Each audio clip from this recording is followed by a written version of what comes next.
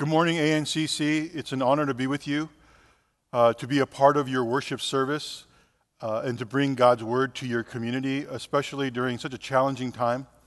Obviously, with the pandemic being so difficult, and then adding to that just the light that is being shown on the racial injustice that our black brothers and sisters not only are going through, but have been going through for so long. And so into this, it's my honor to be able to share God's word with you. So if you have your Bibles, please turn with me to Luke chapter 8. We'll be looking at verses 4 to 15. This is the reading of God's word.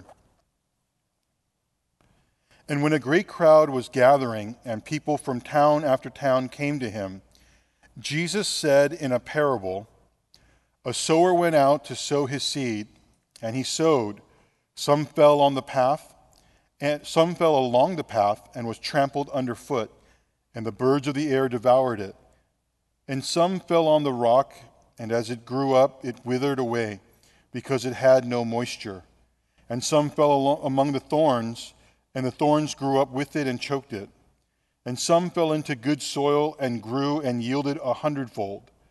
As he said these things, he called out, 'He who has ears to hear, let him hear.'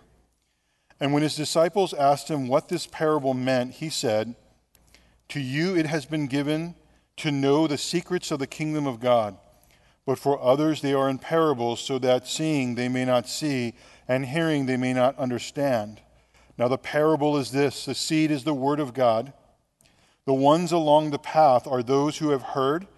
Then the devil comes, takes away the word from their hearts, so that they may not believe and be saved. And the ones on the rock are those who, when they hear the word, receive it with joy. But these have no root, because they believe for a while, and in a time of testing fall away. And as for what fell among the thorns, they are those who hear, but as they go on their way, they are choked by the cares and riches and pleasures of life, and their fruit does not mature. As for that in the good soil, they are those who, hearing the word, hold it fast in an honest and good heart, and bear fruit with patience." Amen. A few months ago, when Pastor Mike asked me to share a parable, I decided to pick the parable of the sower because parables are so hard for me to understand as a Christian. I chose one that Jesus interpreted himself so that I wouldn't have to do the work of exegesis. So I come to you with this parable to share with you, and hope that it leads us and guides us in our Sabbath rest. My hope is that it will reconnect us to Jesus, his words, and his gospel during this difficult time. You know, this text is a little bit lost in translation in the English text. And that is, the word is translated in the first verse that we read, that Jesus said in a parable. It makes it sound like a noun, whereas in the Greek, it's actually an adverb. So what's probably a more accurate translation is that Jesus said parabolically this sermon about a sower and the soils. And the significance of this is that the reason why Jesus is saying this is because, and he's preaching in this fashion, is he is going to preach the kingdom of God. That's what he has been doing. It's what he will continue to do. But what this specific message is going to do is he's going to speak parabolically to interpret people's reactions to the gospel. In other words, some will listen, some will reject, and this message is actually a message about why do some reject and why do some accept this message about the kingdom of God, the gospel of Jesus Christ. And so here, the first thing I want to look at is, why do those who reject?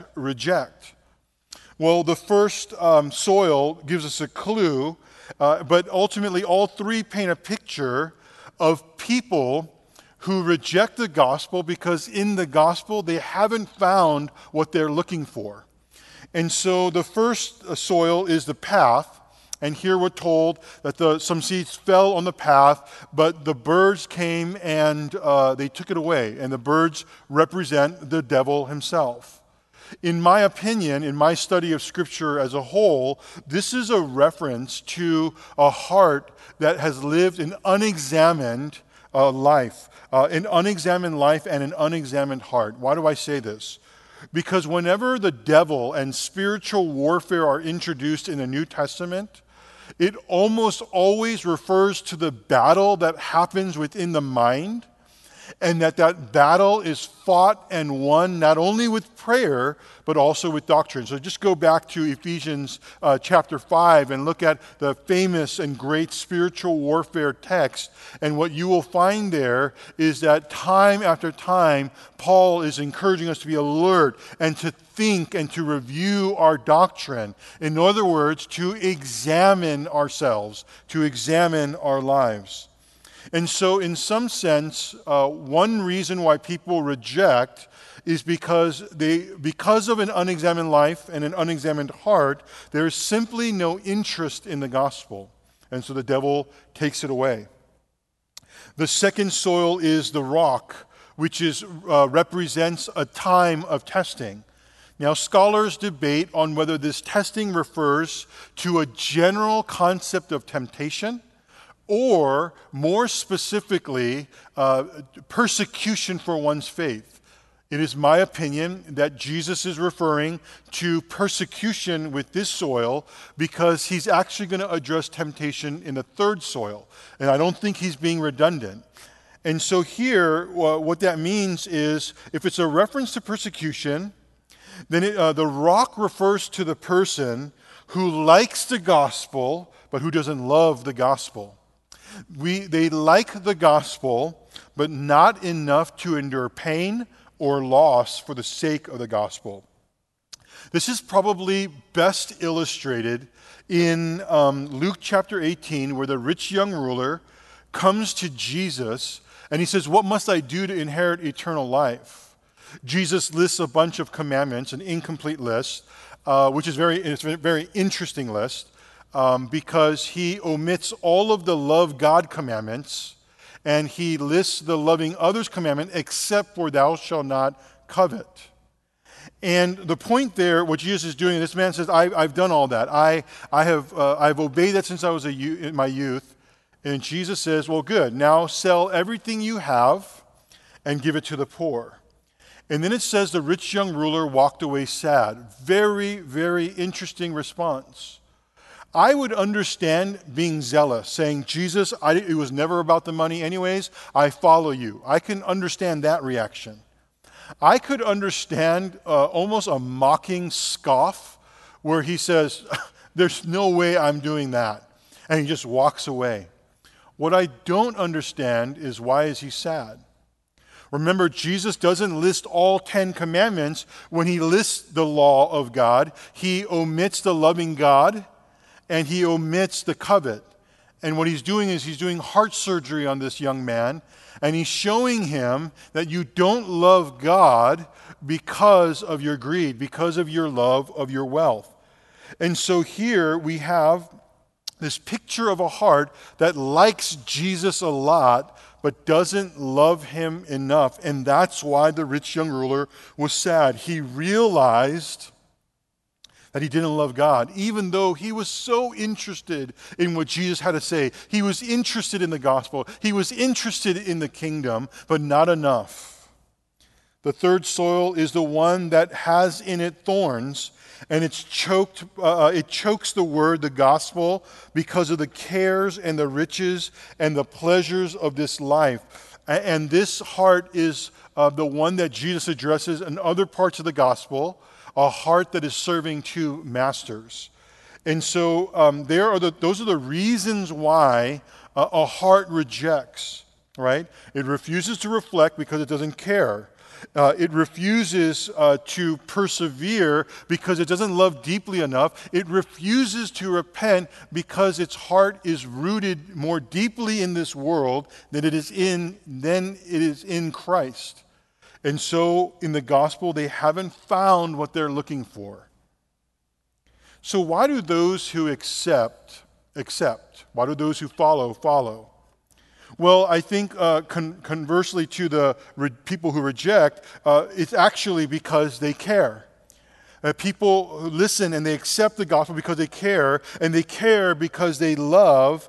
But remember, the heart of the sermon, when Jesus speaks parabolically, the heart of the message isn't on the surface. So it's not found in these hearts that reject Jesus and then the heart that accepts because it's a good soil. We have to read between the lines.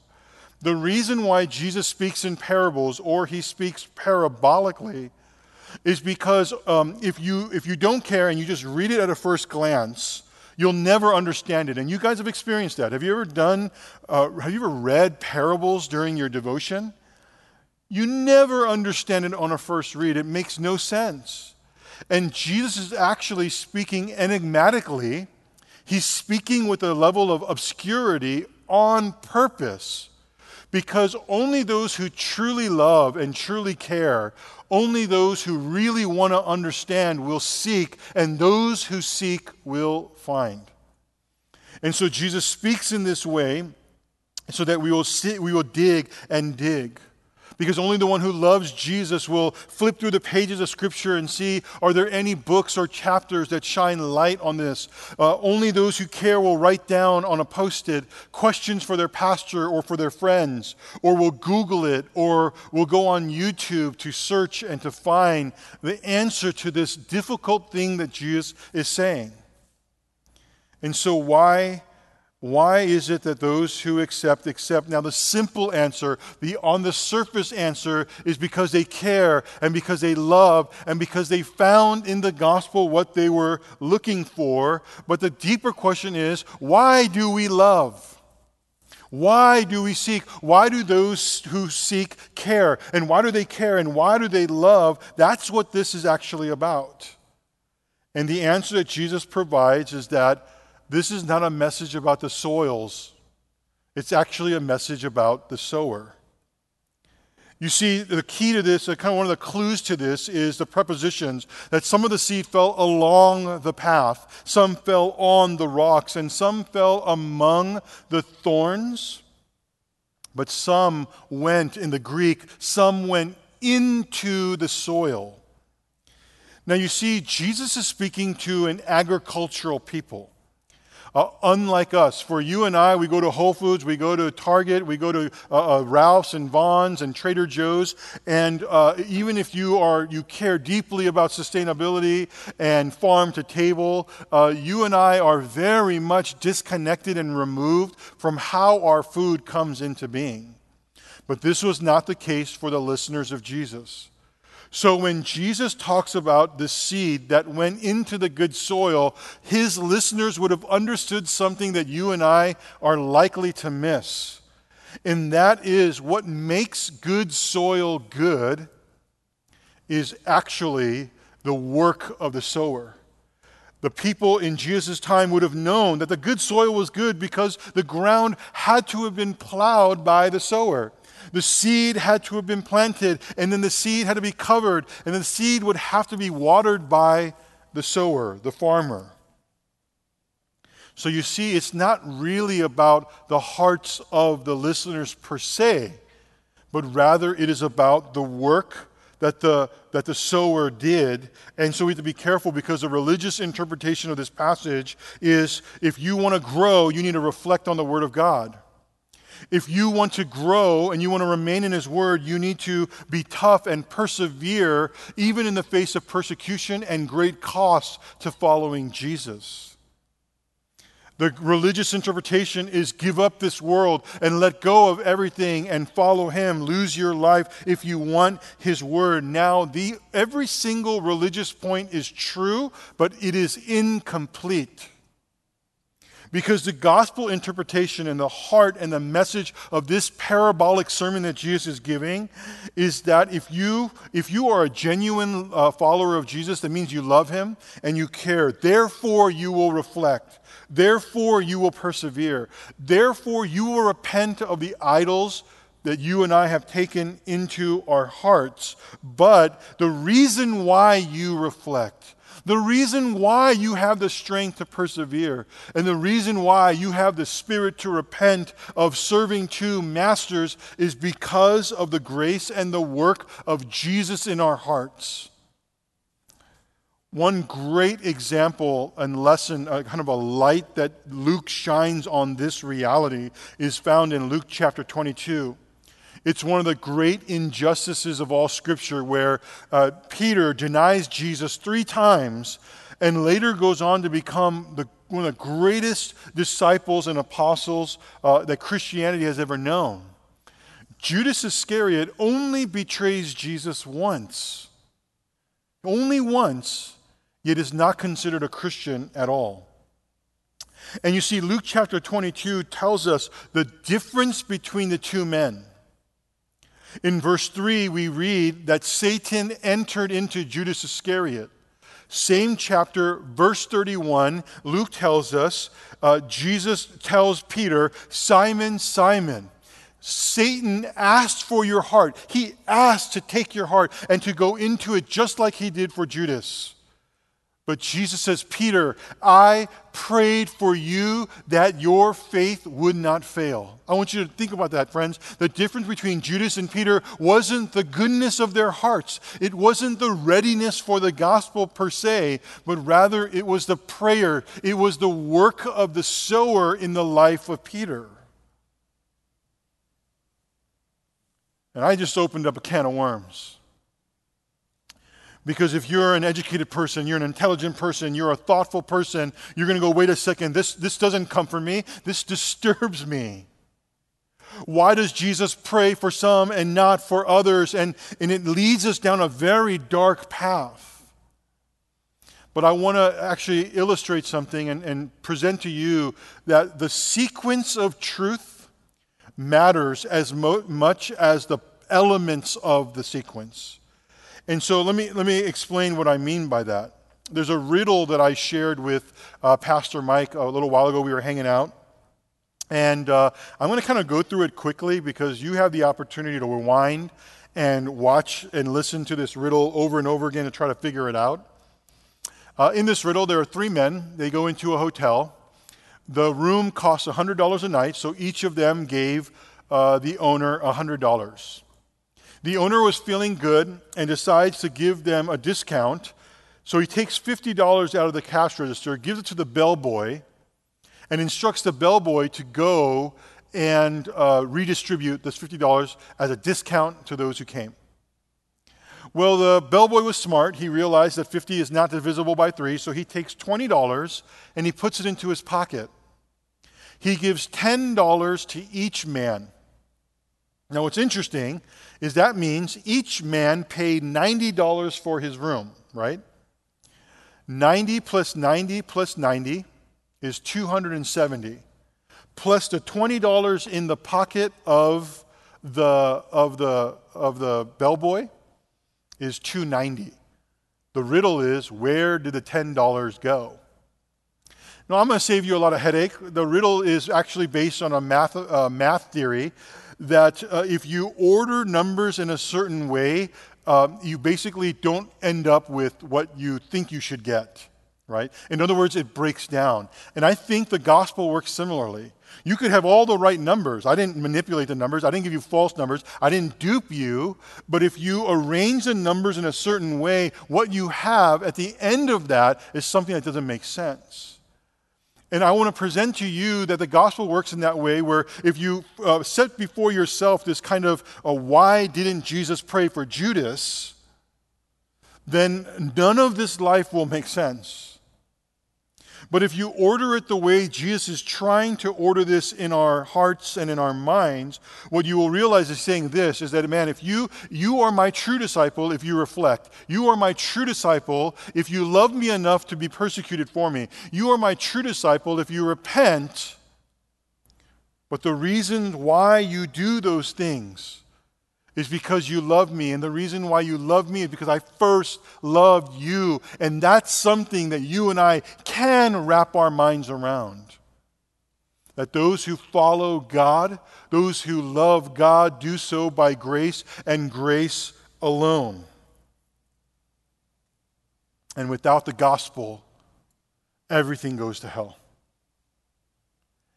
You see, friends, during this current political climate, during the pandemic, during all the social uprising, I have a deep concern, and I'm not going to sit here and pick sides, but I have a deep concern from both sides of almost any issue that's being raised right now.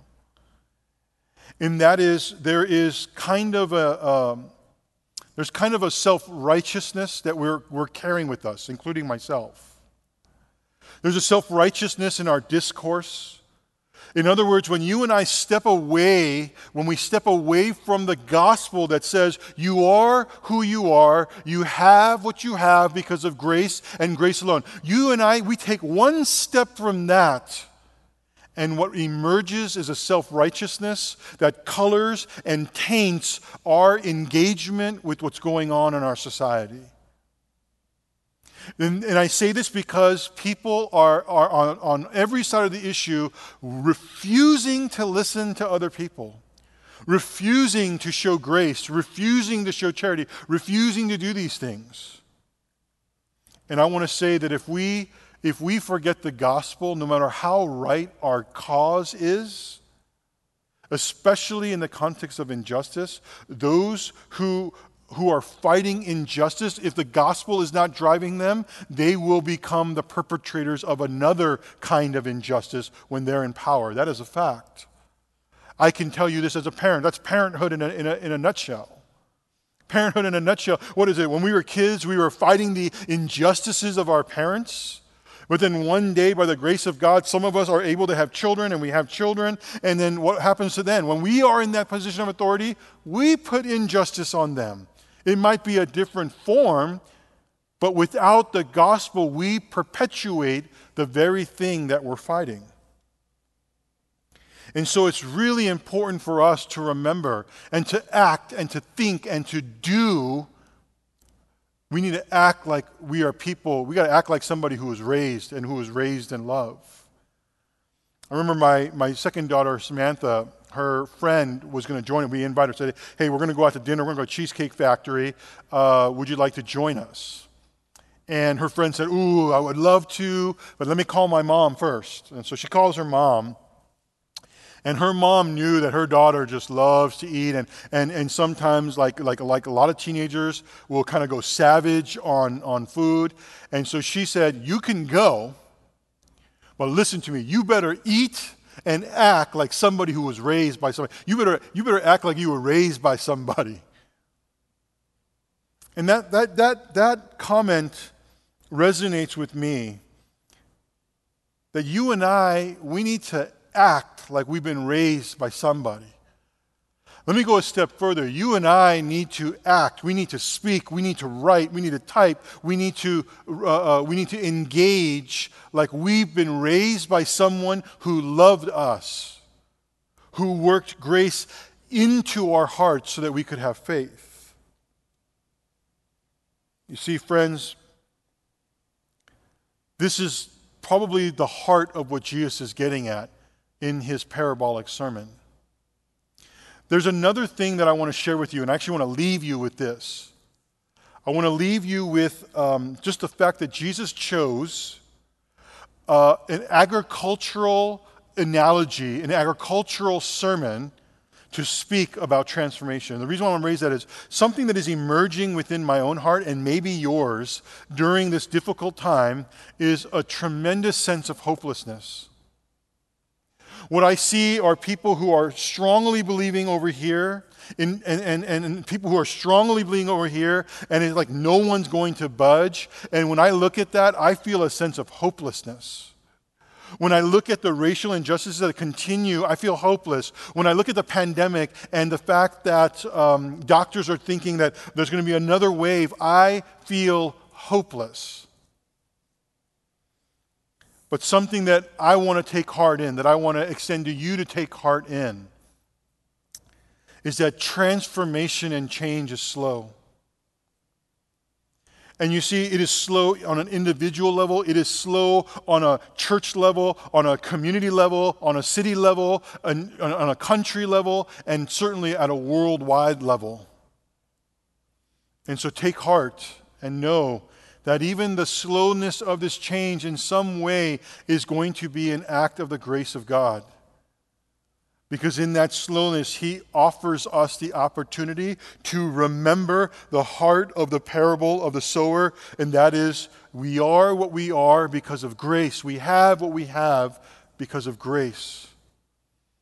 Tomorrow, when you step into your week and you flip through social media and you read through the news and you got to listen to another relative talk about things in a way you don't like, can I encourage you to set before your heart the gospel? And not just the gospel in its individual parts, but in the sequence that Jesus wants us to review the gospel. So that what emerges at the end of that dialogue within ourselves will be that I'm a wretched sinner saved by grace, and I will live my life in a way that reflects that. I will engage this world in the way that God wants me to engage, knowing that I have been loved by him. Let's pray. Jesus, we have become obsessed with being right at the cost of remembering that we are called to be righteous. And in our pursuit of being right, Jesus, we have taken so many steps away from this parabolic story that reminds us why we believe, why we turned on this service online, why we go to church, why we read, why we pray. And as we find ourselves in such a difficult and challenging time with so much around us, I pray that you would recenter us. I pray that you would call us back to the center of your gospel that is found in this word from Jesus, your Son. And Jesus, I pray that you would forgive us and cleanse us and heal us from this self-righteousness so that we could reflect back to others in our words, in our actions, a life that knows we have been raised by someone who loved us and who forgave us and who gave us grace. So I pray that the church will rise and not shrink back from our obligation to this society. But I pray that we would do so. We would do so with the spirit that, Jesus, you want us to do it with. And I also pray that you would equip us with the patience of knowing that agriculture is a perfect illustration because it takes time. In Jesus' name we pray. Amen.